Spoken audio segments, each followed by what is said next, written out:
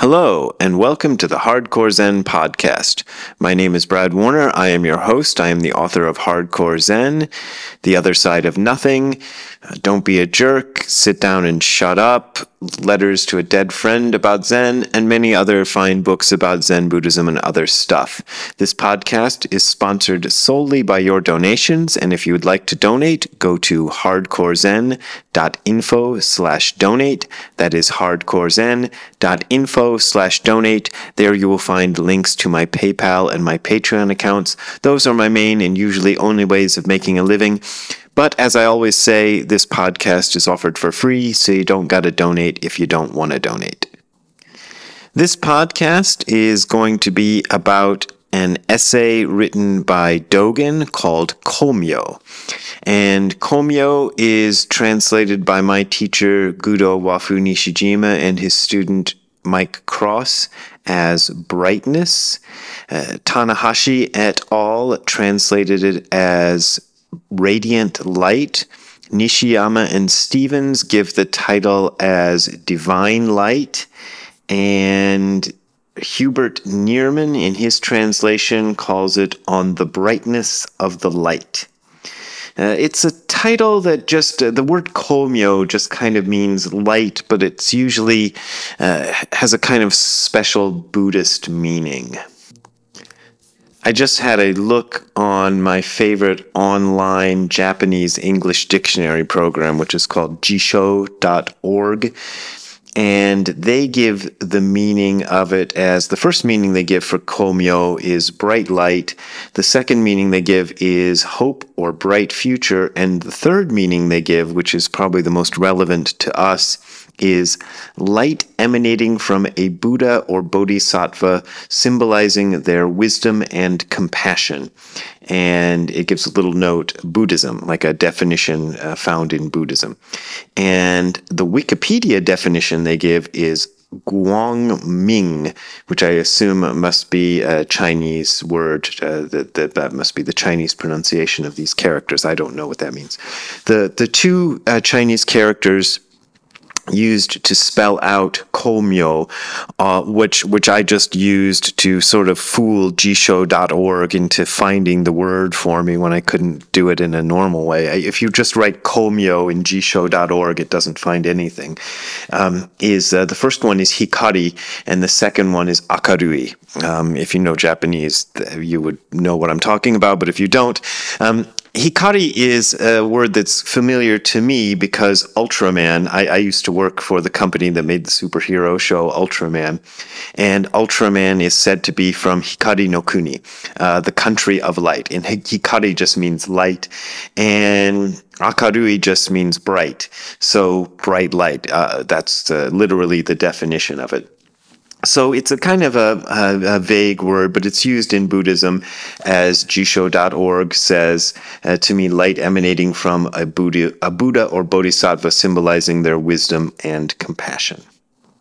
And if you watch my YouTube videos, you will know that on one of my recent YouTube videos, I just read you my paraphrase of this. So what I did for the first sort of part of my what I'm going to do with sort of, I don't know, my talk about Komyo is I did a paraphrase of Dogen's essay Komyo in the style of the paraphrases I did of Dogen's essays in my books Don't Be a Jerk and It Came From Beyond Zen. So I made one of Komyo, and I read that in an episode of my podcast, not my podcast, sorry, my YouTube channel. And I'm going to do the same thing here. I'm just going to read you my paraphrase of the essay. And then in this first episode, what I plan to do is just kind of go over the technical aspects of my paraphrase. I'll tell you what I did to it, what's different about my paraphrase from what Dogen actually said. And then I'll leave it to future episodes to kind of dig into sort of the more philosophical meaning of this thing. So I hope today's episode won't be kind of boring and pedantic for you. I think this kind of stuff is interesting, so I hope it'll be interesting for you. I don't plan to get too philosophical in today's episode. I just want to kind of get into the, how I did this. And then in future episodes, I'll get into what it means. So without further ado, let me just read you my paraphrase of Komyo. I still haven't decided what I'm going to title this. I always leave the titles till last, so let's just call it Komyo for the time being, or light, or whatever for the time being. But here goes. Here's the paraphrase of what Dogen wrote. This old Chinese Zen master named Chosa Shoken, whose nickname was the Big Cat, once told his group, "The whole universe is a monk's eye. The whole universe is a monk's everyday talk. The whole universe is a monk's whole body. The whole universe is the light of the self. The whole universe exists within the light of the self. In the whole universe, there is no one who is not the self." You gotta be sincere when studying the Buddha way. You can't be half-assed about it. But masters who put in the effort necessary to realize the light that Chosa was talking about are rare. Buddhism arrived in China a long time ago as an object of scholarly study and popular practice. But it wasn't until Bodhidharma arrived that the light was really transmitted to China. No one can get it on their own just by studying about it. They need to experience it for themselves. People think the light is something separate from themselves. They avoid the light, like maybe they're afraid of it. Yet even this feeling of alienation from the light is actually an aspect of the light.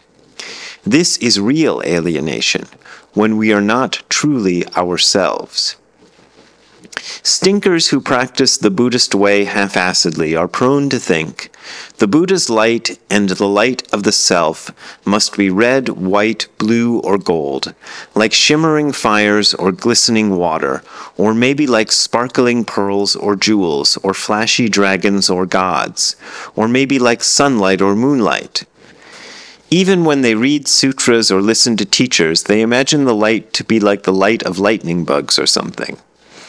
That's not what learning in practice is about at all. These kinds of crazy ideas have been around for a long, long time, even way back in ancient China. Don't trust so-called Zen masters who peddle these kinds of teachings. This light of the Buddhist ancestors is the entire universe. It's the entirety of Buddhas and the entirety of ancestors. It's like that line in the Lotus Sutra about Buddhas alone together with Buddhas. It's the Buddhas as light and light as Buddhas. Practicing and experiencing this light is how Buddhas become Buddhas. When we sit Zazen, we experience as Buddhas. This is why the intro to the Lotus Sutra says, "This light illuminates the 18,000 Buddha lands of the East." This is the light put into the form of words. Let's talk about what this phrase means. The light we're referring to here is the Buddha's light. Illumination of the East is the East's illumination. In other words, it means oneness between illumination and the place being illuminated. East doesn't mean this place or that place. It means the center of the universe. In other words, you yourself. The word East describes a specific place rather than an abstraction, just as the light we're talking about here is real and not an abstraction or metaphor. This light is also not just some kind of spiritual brightness. There is East in this world, and there is East in other worlds. As for the thing about 18,000 Buddha lands, when the sutra says 18,000, it's like saying a bazillion. And yet, this too isn't a mere abstraction. Still, it's something beyond numbers that you could count. Buddha lands means the inside of our own eyeballs.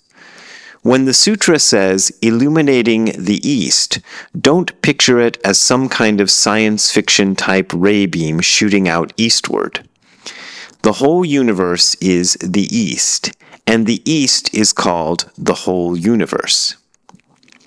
This is the basis upon which the universe exists.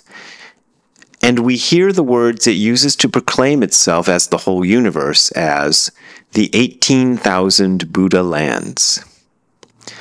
A long time ago, there was a Chinese emperor called Kensho who reigned from 806 until 821 CE. Once this emperor requested some relics of the Buddha to be brought to his palace. The story goes that at night these relics glowed in the dark. The emperor was pretty excited about this. The next morning, all but one of his retainers wrote him letters saying stuff like, "Congratulations, Emperor. It's because you're so virtuous that the sacred relics glowed in the dark." The one retainer who didn't congratulate the emperor was a guy named Bunko who had studied some Buddhism. The emperor asked him why he didn't write a letter of congratulations. Bunko said, "I've read in Buddhist texts that the Buddha's light isn't blue, yellow, red, or white. This glow was just the light of the dragon god that protects you." The emperor asked Bunko, "What's the Buddha's light?" Bunko didn't answer. Even though Bunko was a layperson, he had the mind of a real practitioner. We should all hope to have an attitude like his. Nevertheless, if I could say something to Bunko, I'd ask him how he understood the words, "The Buddha's light isn't blue, yellow, red, or white." If you know that when you see colored lights they aren't the Buddha's light, then you should also never see the Buddha's light as colored light. If the emperor had been a Buddhist, he might have questioned Bunko like that. Here's the deal. The light is everything, like absolutely everything. Nothing is added and nothing is taken away. In Buddhism, we sometimes talk about there being 5 worlds or 6 worlds. These are the worlds of hell, hungry ghosts, regular demons, fighting demons, animals, and gods. The light we're talking about is all of those places and everyone and everything in them. It's even the beings, things, and places you can't express in words. One way to express this light is to ask the question, how is it the mountains, rivers, and the earth appear at this very moment? We should take the time to really dig into Chosa's words, "The whole universe is the light of the self." We must learn the self, which is light, as the entire universe. Life and death, coming and going, are the coming and going of the light. To go beyond ordinariness and sacredness are the purple and the crimson of the light. Becoming a Buddha and becoming one of the Buddhist saints are the black and the gold of the light. It's not that there's no practice and no enlightenment. It's just that you can't separate them into a means and an end. Ordinary everyday things like grass, trees, fences, and walls, and the various states of understanding, these are the colors of the light. Smoke, mist, water, and stone, the paths of birds through the sky, and the mysterious way to awakening, these are the changing cycles of the light. To see and hear about this light is proof of having directly encountered and met Buddha. The entire universe is the true and real self, and the true and real self is the entire universe. There is nowhere to run and nowhere to hide from this true and real self. Even if there was a place to escape to, it would be through the vital path of bodily emancipation, that is, the practice of Zazen. This present body, with its bones and its skull, is the form and image of the entire universe. The entire universe that we practice in Buddhism is the skull, the physical body, the skin, the flesh, the bones, and the marrow. A long time ago, there was a great Zen master named Unmon. One day he said to his monks, "Every person totally possesses the light. When you look for it, you can't see it. It's totally obscured by darkness. Just what is this light that's present in everyone?" The monks didn't respond. Unmon spoke for them, saying, "The meditation hall, the Buddha hall, the kitchen, and the 3 temple gates."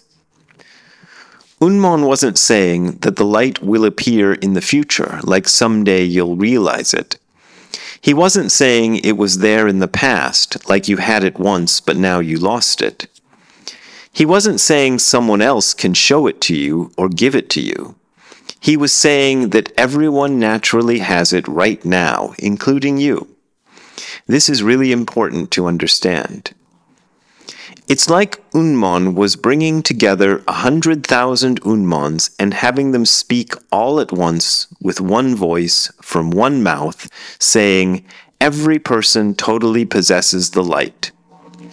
Unmon didn't drag these words up out of himself. The light of every human being gathered itself together and spoke these words.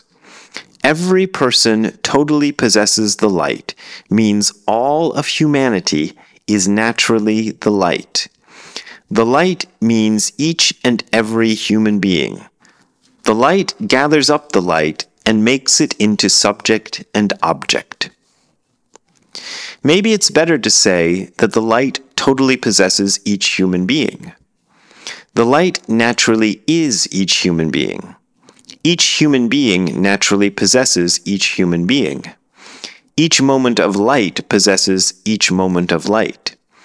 Each moment of existence totally possesses each moment of existence, and the existence of each moment of totality possesses the existence of each moment of totality. So remember, folks, the light that each person totally possesses is the realized person. And the light is the individual person that each moment of light totally possesses. Now let's ask Unmon something. What do you mean by each person? And what do you mean by light? Because Unmon himself asked, just what is this light? This is the big question. When the mysterious way is put into words like this, each person is the light itself. The monks didn't respond, says the story. Although they had lots of ways to express the truth, they replied by remaining silent. This is the right Dharma-eye treasury and the fine mind of nirvana that is authentically transmitted by the Buddhist ancestors. Unmon, the story goes, spoke for them, saying, "The meditation hall, the Buddha hall, the kitchen, and the 3 temple gates." This means that Unmon spoke for Unmon, Unmon spoke for the monks, Unmon spoke for the light, and Unmon spoke for the meditation hall, the Buddha hall, the kitchen, and the 3 temple gates. But what the heck did Unmon mean by the meditation hall, the Buddha hall, the kitchen, and the 3 temple gates? We shouldn't confuse subject and object and call the assembly and each person in it the meditation hall, the Buddha hall, the kitchen, and the 3 temple gates. How many meditation halls, Buddha halls, kitchens, and 3 temple gates are there? Subjectively, they may be different for each person who sees them. Objectively, they are the same. I mean, should we see them as Unmon? Should we see them as the legendary 7 Buddhas who supposedly preceded Shakyamuni? Should we see them as the 28 Buddhist ancestors in India from Shakyamuni to Bodhidharma? Should we see them as the first 6 Chinese Buddhist ancestors from Bodhidharma to Huineng? Or as a fist or a nose? Although the meditation hall, the Buddha hall, the kitchen, and the 3 temple gates are Buddhist ancestors, they also include each individual person. Therefore, they are beyond each individual person. Because they are real, they are beyond the artificial categories of subject and object. There are examples of meditation halls where no real Buddhist practice takes place, and there are examples of people who have realized the true state of awakening without ever setting foot in a Buddhist temple. There are Buddhas who have light. There are Buddhas without light. There is light without Buddhas. There is light that has Buddhas. Zen Master Seppo Gisan once said, "I met you all in front of the monks' hall." This was the time when Seppo's whole body was in the eye. In other words, it was a moment when he really got it. It was a moment when Seppo understood Seppo, and the monks' hall understood the monks' hall. Later on, Seppo's student Hofuku was talking to his other student Gakko about this. Hofuku said, "Let's forget about the monks' hall for a minute. How can we get to the best place there is?" Just then, Gakko ran back to the abbot's quarters, and Hofuku went straight to the monks' hall. This is an example of real action in the state of the truth. Great Master Shin-o of Jizo-in Temple said, "The cook is going into the kitchen." This is a matter that transcends even the time before the creation of the universe. That's the end of the essay, and at the end of the essay, it says there's this little thing called a colophon, which says when and where it was written, and this one is a little bit unusual. It goes like this. This is my transliteration, and I've noticed, maybe I'll talk about this later, but every transliteration of this little colophon is different, and here's my interpretation of it. It goes like this. This talk was given to the monks on the evening of June 2nd, 1243. It was the rainy season, and heavy rain was dripping from the eaves of the temple. What is the light? The monks who were listening were pierced by Unmon's words. And so that's how it ends. And, okay, let's go back and talk about the translation, or at least talk about my paraphrase and why I paraphrased it the way that I did. Okay, so right off the bat, I took a little bit of a liberty. At the beginning of the piece, Dogen identifies the person who made the poem, who wrote the poem that he's talking about, as Great Master Chosa Shoken of Konan. Dogen does not mention that his nickname was the Big Cat. I got that from a footnote that Nishijima Roshi adds, and the footnote goes, Master Chosa Keishin, successor of Master Nansen Fugen, people at the time called him Shin Daichu, Shin the Big Cat, because he was as sharp and quick as a tiger. I just thought that was an interesting little detail, and Dogen doesn't mention it, but I just stuck that in there. So that isn't Dogen, that's me telling you that he was called the Big Cat. And then, as far as the poem goes, I didn't take too many liberties with that. Almost everybody that I found who translated the poem kind of gives it the same way. I'll read you Nishijima Roshi's translation of the poem, or Nishijima Cross translation of the poem, just to give you a feeling of how it feels in a more standard translation, but it's pretty close to what I told you. Here it is. The whole universe in 10 directions is the eye of a Shramana. Shramana means a monk. The whole universe in 10 directions is the everyday speech of a Shramana. The whole universe in 10 directions is the whole body of a Shramana. The whole universe in 10 directions is the brightness of the self. The whole universe in 10 directions exists within the brightness of the self. In the whole universe in 10 directions, there is no one who is not themselves. So 10 directions is basically all directions. I forget how the 10 directions are counted. It's like north, south, east, west, northwest, southwest, northeast, southeast, up and down. Does that make 10? I don't know. Somehow you get 10 out of that. The one thing I kind of have a quibble about in the Nishijima Cross translation is they say, in the whole universe in 10 directions, there is no one who is not themselves. I translated it as, there is no one who is not the self. I think mine is a better translation. I don't know why they said who is not themselves. That makes it sound a little less, I don't know, mystical, and maybe that's what they were going for. Maybe Nishijima and Cross didn't want it to sound so mystical, but it really says something like who is not the self.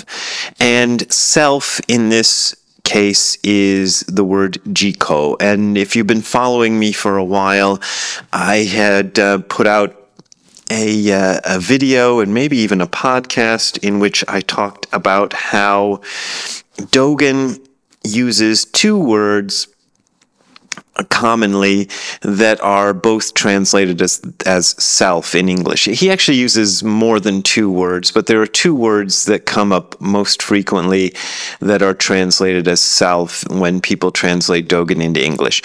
One is the word jiko and the other is the word ware. And when he uses the word jiko, he is talking about big self, like the self that is the self of the universe. And often translators will translate that with a capital S. And when he uses the word ware, he is usually talking about the personal self, the personal individual self. And so when you're reading Dogen in Japanese, you get that distinction. But in English, it's very difficult to make that distinction, which is why some translators make that distinction by using a capital S when he's saying jiko and a small s when he's saying ware, or some of the other Japanese words that also indicate self. In contemporary Japanese, the word ware doesn't come up very often, except in the word ware, which means we. They don't use the word ware usually for just self. They'll usually use the word watashi, but it basically means the same thing. So it kind of means I, but Japanese is a funny language. But in this case, when he's talking about self in this poem, when Master Chosa Shoken is talking about self, he's using the word jiko. Now, the next little liberty I've taken, you probably spotted right off when you were listening to it.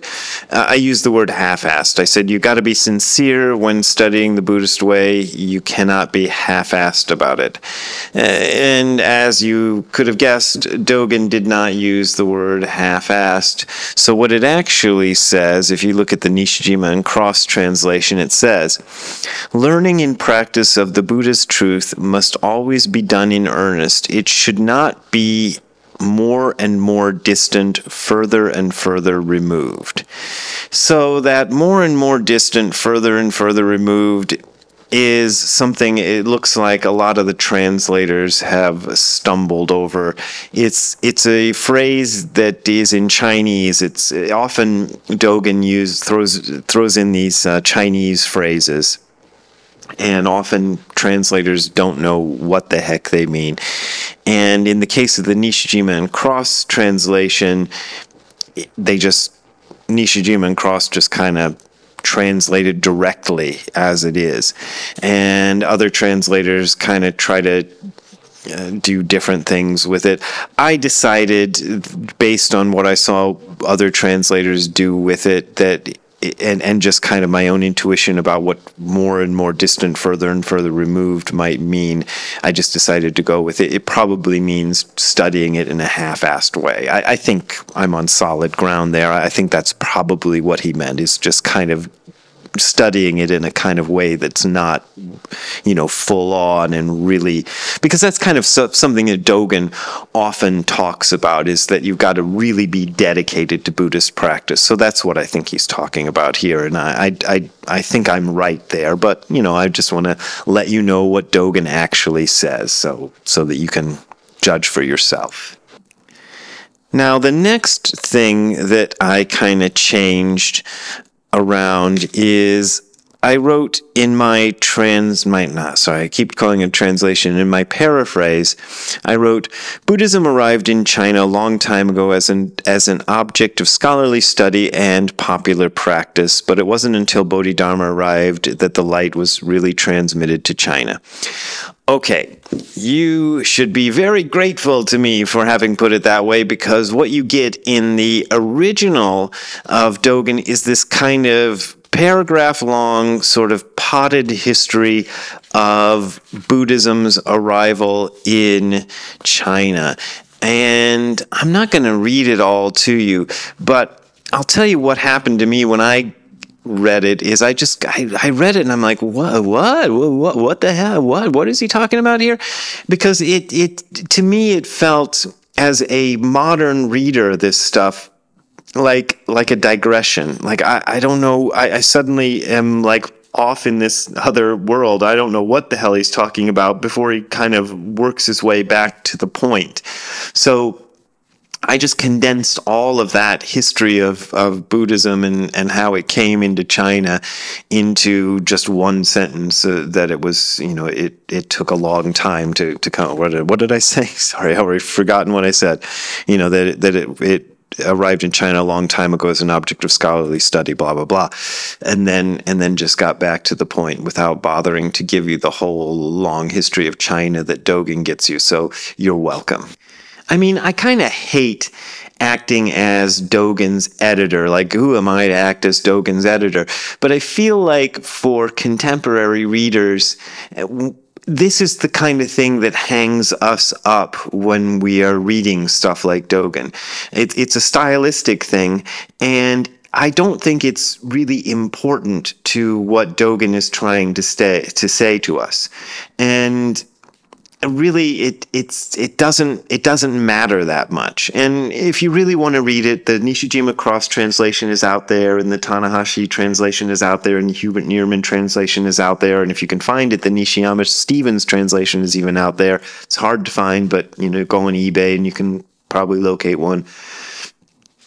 So you can find it if you want, but I just don't think those digressions and things are really all that necessary to what Dogen is really trying to tell us. And apologies to Dogen in Buddha Heaven if I'm getting that wrong.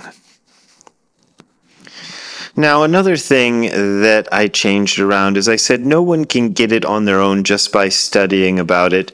They need to experience for themselves. Here is the Nishijima and Cross translation for that bit, for what I made into that bit. It says, "How could any have known their own brightness? Even if they came across that brightness, fetching it via the brain, they did not learn it in experience with their own eyes.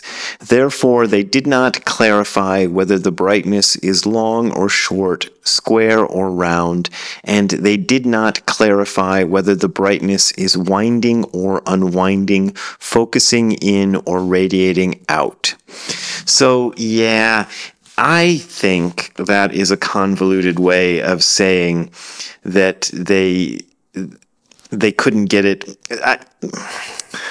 When he says fetching it via the brain, I'm assuming that he means by intellectual study.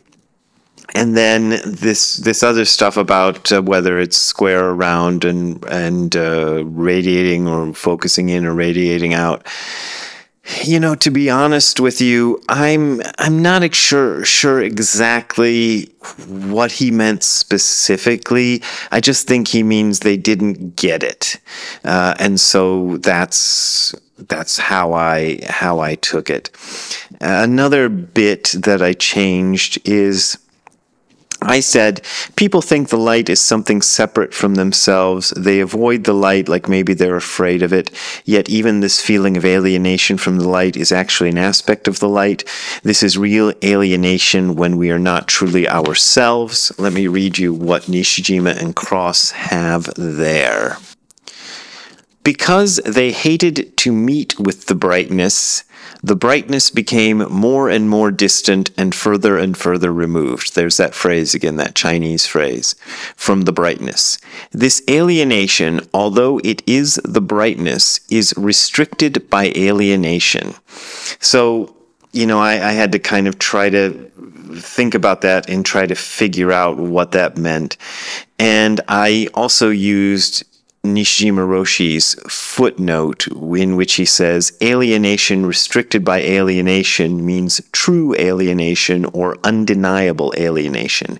Alienation here means not being ourselves. So I kind of used his footnote as a guide to figure out what I thought Dogen meant, and just kind of put that into the what am I calling it?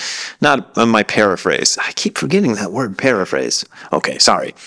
Now, next up, stinkers who practice the Buddhist way half-assedly is actually, in the original, stinking skin bags who are more and more distant and further removed, hold the following views, blah, blah, blah.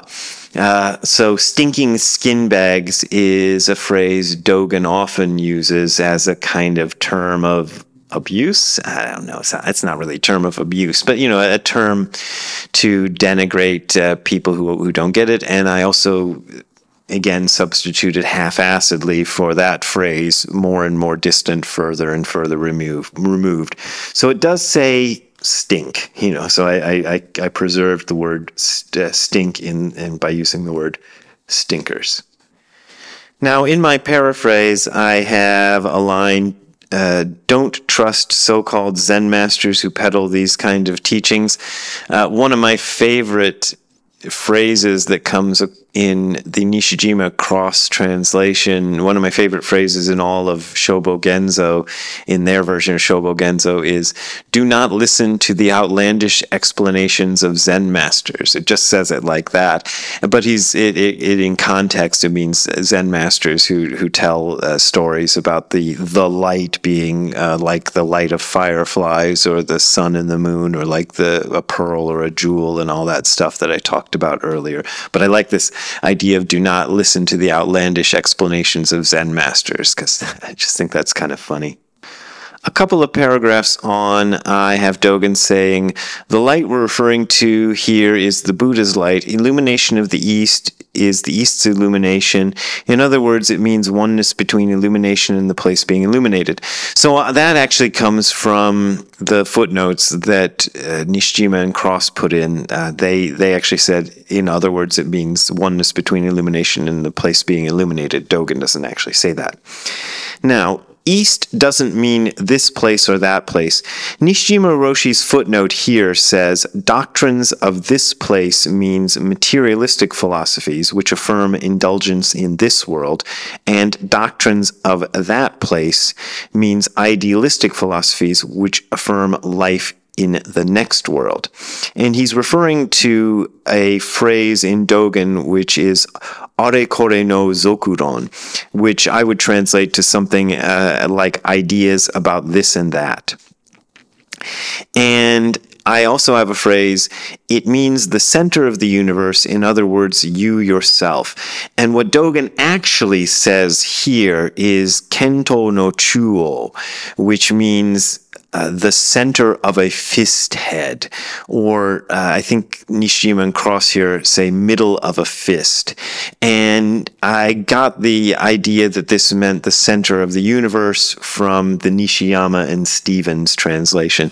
This whole thing, Dogen often says this, or uses this metaphor of the center of a fist or a fist, just in general, without saying the center of a fist. He says it a lot in Shobo Genzo, and it's always been one of these phrases that I look at and I go, oh, geez, I don't know what you're talking about here, Dogen. But Nishiyama and Stevens say the center of the universe, in other words, you yourself. And I guess I can see why they would take it that way. A fist is something very close. I'm actually, as I record this, I'm like holding a fist in front of my face, and I'm thinking, okay, the center of a fist is something you're holding right in your hand. So that maybe they're talking about the center of the universe, meaning that something very, very close to yourself. So I accept their interpretation. But this is one of those places. Often when I'm working with translating Dogen, I come across these little phrases where I can see very clearly that all of the scholars who are working with Dogen are just kind of going, yep, I don't know what this means.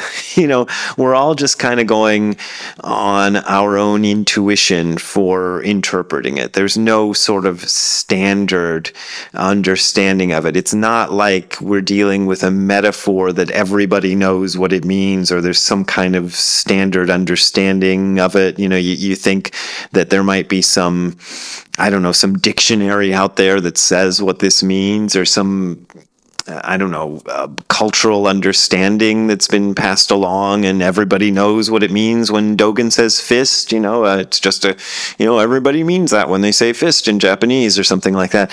No, it's nothing like that. Everybody who comes across it just has to figure out what they think it means. And in this case, the Nishiyama Stevens interpretation makes sense to me.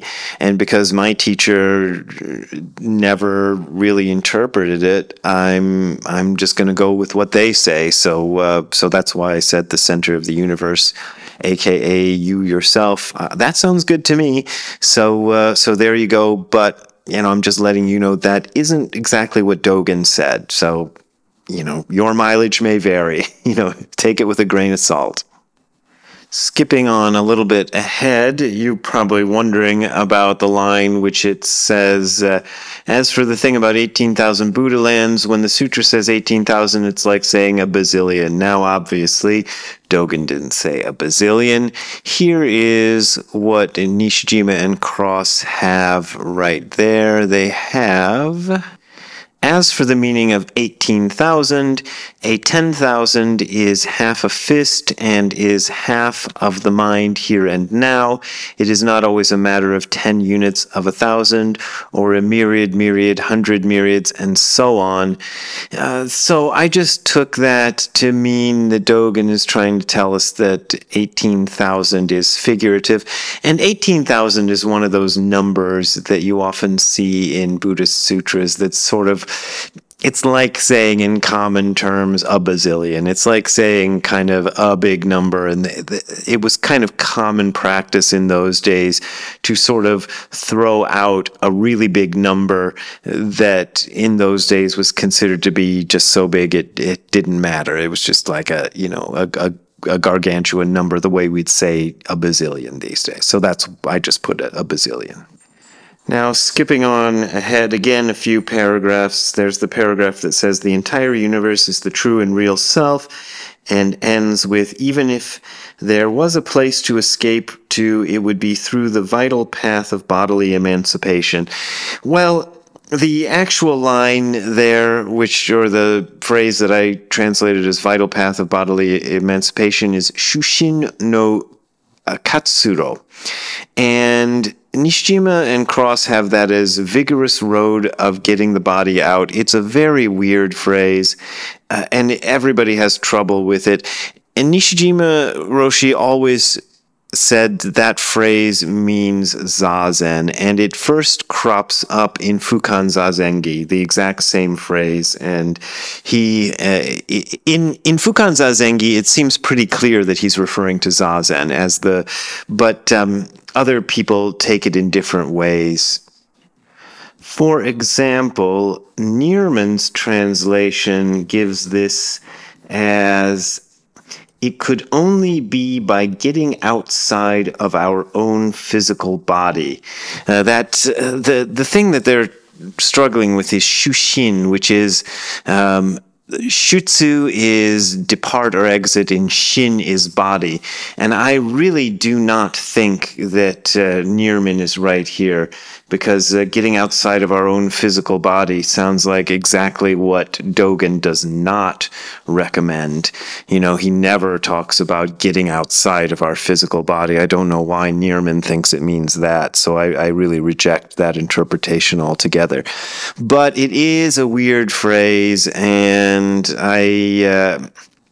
I understand why it's hard to interpret, but that's what I went with it. I think it means the practice of zazen because my teacher said that's what it means. So there you go. I'm influenced very much by how my teacher interpreted it.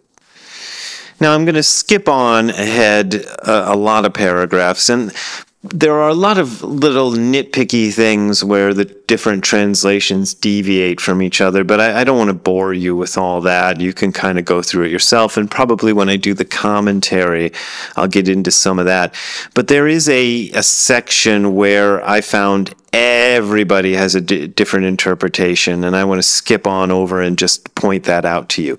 Okay, there is a section here which I give you as the following. There are Buddhas who have light. There are Buddhas without light. There is light without Buddhas. There is light that has Buddhas. This is one of those things that Dogen does often where he takes a phrase, in this case, 3 characters, which are the characters for has, Buddha, and light, and he just rearranges them in different orders and presents them to you. So Nishijima and Cross give this section as the following. There are Buddhas who have light. There are luminant Buddhas who are without. There is the light of Buddha in being without, and there is the light of Buddha which is existence. And Tanahashi et al. Give it as Buddha of being light, Buddha of no light, no Buddha light, and being Buddha light. So theirs is the closest to a kind of a literal reading of that. That's kind of what you'd get if you just read the characters literally. That's kind of what they come out to. And Nirman gives it as, there are Buddhas who have luminosity and there are Buddhas who do not have luminosity. There is a luminosity without Buddha and there is a luminosity with Buddha. So everybody's got something different here. I did with it what I could. My version is I looked at the Chinese characters myself, just like everybody else did, and I gave you my interpretation of it. Just to say that this, again, is one of those cases where everybody looked at it and got something different out of it. And just I mentioned about the colophon at the end, and just to kind of give you a sense of how everybody kind of treats that colophon at the end different. Here is the Nishijima Cross version. They say, preached to the assembly at Kannon Dori Kosho Horinji Temple in the 4th period of the 3rd watch of the night of the 2nd day of the 6th lunar month of the 3rd year of Ninji. So they really, try to, give a pinpoint of that. And the 3rd year of Ninji would be in our calendar 1242, although the Nishiyama Stevens version disagrees and gives that year as 1243, so there you go. But they don't try to figure out what the 3rd watch of the 4th period of the 3rd watch of the night is. I wish somebody would do that. He seems to be trying to tell us what time this speech was delivered, which I would love to know. I tried to figure it out myself, but I couldn't.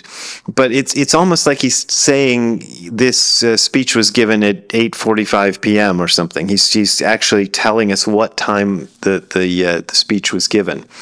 But nobody seems to, if they understand this 4th period of the 3rd watch of the night, if they know what that means, they're not telling us, and I can't figure it out.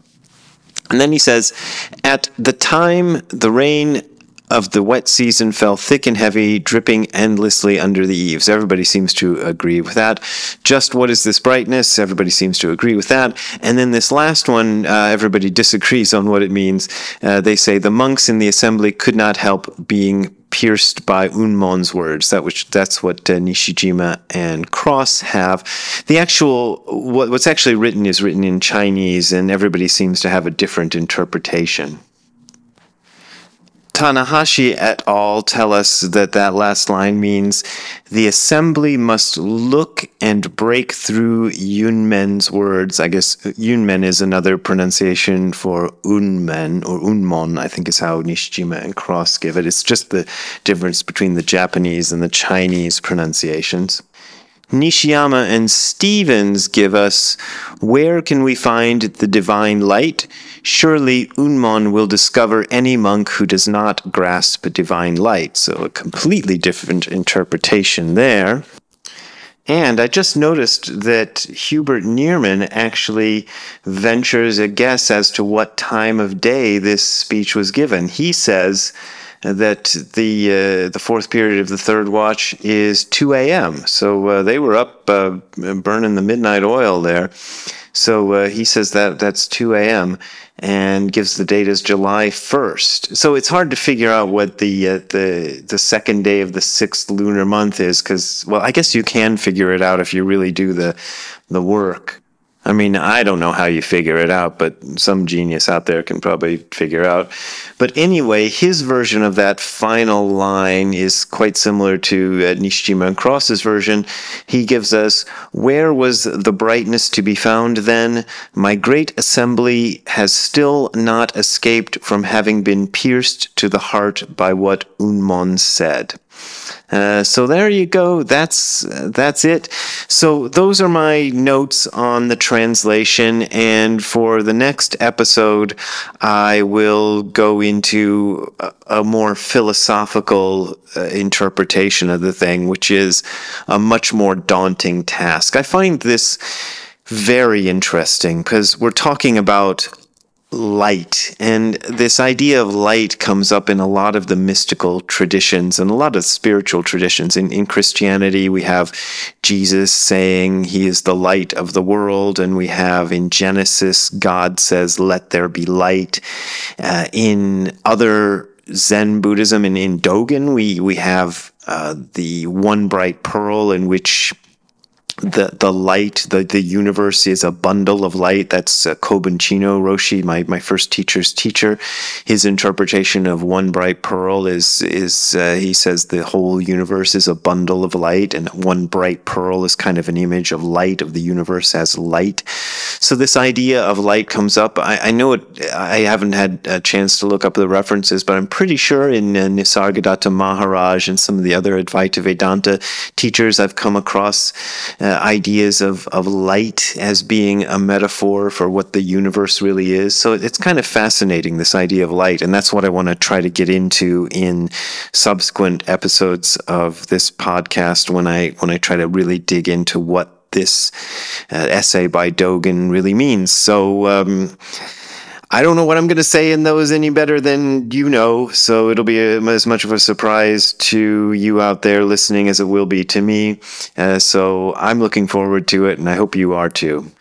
So let me just wrap this up the way I always wrap it up, by saying that this podcast is offered for free, but as I always have to say, it is supported by your kind donations. And if you'd like to make a donation to keeping this podcast going, you can go to the URL hardcorezen.info/donate. That is hardcorezen.info/donate. There you can find links to my PayPal and my Patreon accounts. Those are usually my only ways of making a living unless I'm on tour, going out and doing lectures and things, and even those don't bring in a lot of money. So really, I am counting on your support. But as always, I think I just said this, didn't I? This is offered for free, so you don't have to donate if you don't want to donate.